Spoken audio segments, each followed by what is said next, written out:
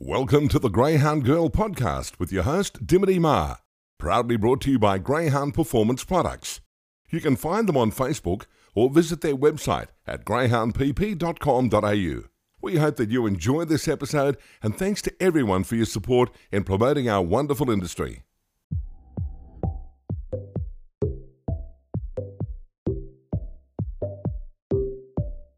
Start off firstly, tell me how's Hardstyle Rico enjoying retired life, and how's he going at stud? Yeah, he's going very well. He's loving life at the minute. He's getting a gallop every 2-3 days. Free galloping. He's playing with his little ball there. He's got a routine. When he goes into his empty yard, he knows his empty yard, and sometimes he gets a bit cheeky. I'll send him back into his kennel, and he jumps on the couch, and that's So he's got a bit of character about him now in retired life. Yep. So no, he's going very well. He's served quite a few bitches now too. So we're happy with the progress he's doing. So yeah. Yeah, I was going to say, I was just having a look through before at some of the bitches he served, and a couple took my eye, particularly the recent one of Sassy Riot. Obviously, everyone knows those Riot dogs go well, and yeah, it's exciting times. It is. I spoke with Anthony there, and he's been a fan of the dog for a while, and I asked him, Anthony, have you got anything to serve? And he said, yeah, I want to serve this bitch, and he served her, and I've actually got Whiskey Riot's sister sitting at home waiting to serve her. So yeah, we're going to serve a couple of handy bitches. I mean, we've had Paul Wheeler. He's served a bitch. Marty Hellinen's actually rang up and is getting involved as well. So yeah, look, I've got some really quality breeders out there that are showing interest in Hardstyle Rico, which is always great. So yeah, fingers crossed. Yeah, and what sort of bitches do you think would suit him? Well, at the minute, to be honest with you, I think he suits a lot out there because of his outcross. I definitely think he suits a lot of Barsha Bales and Bora Brocky bitches. Yep. Even Fabregas bitches. He's matching, like I do a bit of test mating myself, and he matches up with quite a few bitches. So he doesn't match up with everything, but at the same time, when I bred Hardstyle Rico, when I put Bella Infrared to Bella Rico, the matchup, 9 out of 10 would have said, yeah, but so there's no rule of thumb. Yep. So. Well, I was going to say, obviously Bella Infrared to Bella Rico produced Hardstyle Rico, and yeah, like you said, if you don't do your research as well, there's a possibility that you're not going to get dogs like that.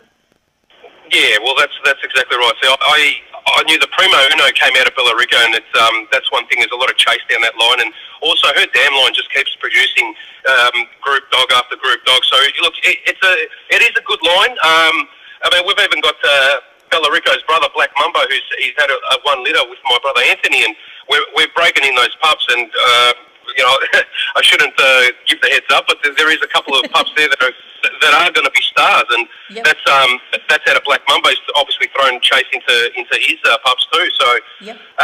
It is a good line, for the people out there that are interested. Look up the line, have a look, and yep. you'll see it has produced group after group, winners. Yep. And going back to Hardstyle Rico's career, obviously, he was looking for that Group 1, and then he did everything right in that Melbourne Cup. And then, was it always your intention to think, okay, if he can crack this race, I'm going to retire him? To be honest with you, the way he was shaping up, the way he was going, I thought he's just starting to get warm. He's just starting to find his straps. He's just starting to become a race dog. But when I started the dog off, Tim, I'll be honest with you, I said Melbourne Cup, the way he ran around Sandown his first look was just unbelievable. I mean, free-for-all dogs were running those times. He was only 15 months old. Yep. So we said then Melbourne Cup. This dog's a Melbourne Cup dog. We'll knock the Melbourne Cup off and we'll go from there. So looking back now, there's no regrets. I achieved, we all achieved, there's a team behind Greyhound Racing. Obviously, it's not just one individual person. Yeah. You've got your family at home that are great support, and you've got a couple of guys around. I've got a couple of guys around me that are a great team, and we done what we had to do with the dog, and there was nothing else to prove, really. Yep. And I suppose breaking the track record too was just icing on the cake. Could you believe he went that quick? I I didn't look at the time. I was too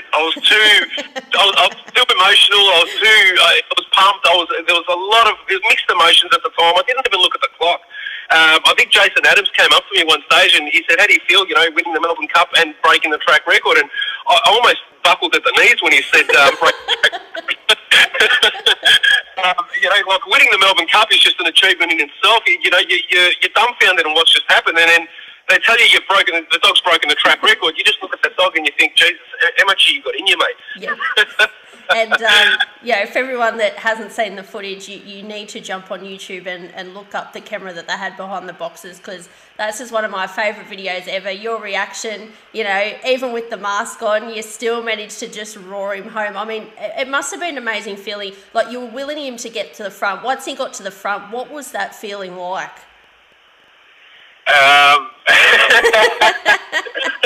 You can swear if you like, it's all good. Look, reliving that, once the dog found the front, I went numb, but instead of getting emotional, I had to sort of pump myself up and sort of, the race isn't over until it's over, and I just kept on, keep going, boy, keep going, boy. It was like I was riding him myself, I'll tell you what, if I was a bit smaller and shorter and tighter, I would have been a jockey, and I reckon I would have been a good at that. I think you would have got done for too many, strikes prior to the 100 metres, because you were going hard that day. Yeah. It's a great feeling. Looking at the footage now myself, I do get emotional, in my own time. I don't like a lot of people to see that side of me. It is something really, really special, and it touches your heart. And, especially when, I'm just a normal kennel, just like everybody else. And it just shows that, if you stick to it, all you need is the right tools and you can do your job. Yep. So that's what I'll say to a lot of the younger trainers out there. All you need is the right tools, focus, and you can do your job with it. And, him winning that race, that was your last starter for a while, up until last week, when you've got some new ones going around. Like you said to me the other day, you think he can go better, but I suppose it was still pleasing in itself how they went on debut. Yeah, it was, you're right. There was 7 months between drinks for me. I had the first starters, which is the next letter to Bella Rico. Look, they didn't show themselves up too much because they done a lot wrong. But at the same time, they did get the job done. Bar one of them, he comes second, which was a good run, I thought. Yep. I think there's a little bit left in the tank with those ones, and there's a couple more handy ones coming through, brothers and sisters for those ones as well. Which obviously that's Bar Shabar, Bella Rico. They've got a lot of chase in them, so they will win races. And then I've got the 11-month-old Fernando Bale to Bella Rico, which is I've given them a couple of ticks already just by seeing what they're doing. I'm really excited to see what they're going to turn out to be. So yeah, there's a lot coming through the pipelines there. Yep. And can you tell me, take me back to how did you first get started in dog racing? Well, look, I've been around dogs all my life. Basically, Dad and my brother were greyhound training probably 40 odd years, and I was always around them as a young fella. And then I didn't really show too much interest in the racing side. You grow up a little bit. I ventured off and lived my life. And then, yep. Sadly enough, Dad passed away 9 years or so now, and he left that one bitch that was My Path Princess. He left her behind, and Anthony. I moved back home, and Anthony was still doing the dogs, but he wasn't really enthusiastic. So I thought, you know what? I sold up a business. I was doing tow truck driving. I had my own business. I sold it up. I got involved with my brother. We bred that bitch to Stagger, and she produced Black Mumbo and Bella Rico, and yep. It was just a snowball effect from there. I mean, once you get bitten by the bug and get that taste of success in greyhounds, and just the temperament of the dogs, and just how well you can get along with these dogs. It's not only on the racetrack, but as a off the track as well. They're a great animal. So how can you not be involved? So it just snowball effect from there, Tim. Yep, and I mean, obviously, for anyone who saw the post-race footage, your brother was there trackside and that. I mean, it must have just been an amazing feeling for all of you, considering like you said, you've been involved in it most of your life. It was an amazing feeling. I mean, Anthony, to have Anthony there, look, you know, sadly there wasn't allowed, because of the COVID, we weren't allowed people on the track, and, you know, to have at least one family member there. Mum was at home. Mum was on the floor. I still got home probably 3 hours later. Mum was still in tears at home, so look, it was very emotional. Once I grabbed my brother, you know, we looked up and said, you know, thank you, Dad, as well. You know, this was for you, Dad. It did get a bit emotional then, but at the same time, I'm proud of my brother for the way, you know, he's achieved the Group 1 in Black Mumbo, and now I've achieved the Group 1 with Hardstyle Rico and a track record, and, you know, it's happy days from here, I suppose. Now we can enjoy it. It takes a lot of pressure off him when you win these group races. It takes a bit of pressure off for me anyways, you know, that now I can sort of enjoy greyhound racing a little bit easier. Don't stress as much, you know. You know, maybe it's easy to say that now because I don't have Hardstyle Rico, but happy days from here, I think. Yep. And do you do it? Are you full-time trainer now? Yeah, full-time trainer. Look, you know, I've got 2 kids. My missus is looking after the kids. She's taken over the Hardstyle Rico at stud. You know, I'm looking after mum as well. So I've got the dogs pretty much full-time here. So yeah, look, there's a lot going on. But we're managing. So yeah, and we're having fun doing it. Yeah, nice. And I suppose, you know, going forward, like you said, when you do, you know, win a Group 1 and a track record, it helps when you did it in the same race. It takes a bit of the pressure off. But what do you sort of, you know, what's your aspirations now going forward? Obviously, you'd be looking forward to seeing Hardstyle Rico's pups hit the track eventually. Yeah, that's pretty much it.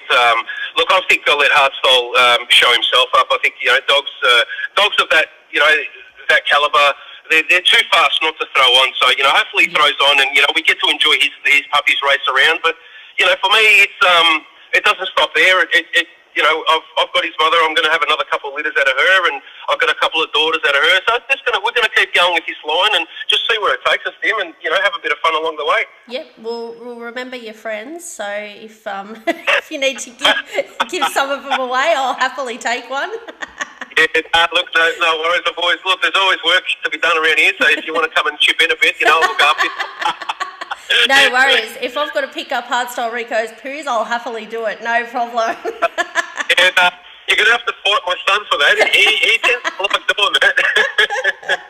Oh, beautiful. Well, look, you know, it's an amazing story, and, you know, like you said, from where you come from to where you are now, it's amazing what one, you know, everybody says you just need that one dog, and, you know, you guys got that one dog, so it's amazing.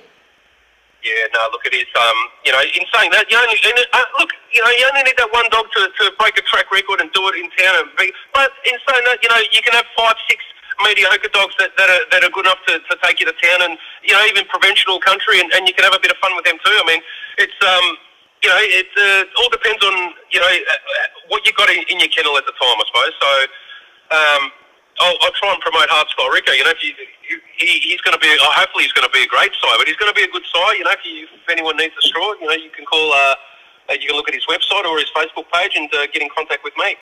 You've been listening to the Greyhound Girl podcasts with Dimity Ma, proudly brought to you by Greyhound Performance Products. You can find them on Facebook or their website, greyhoundpp.com.au.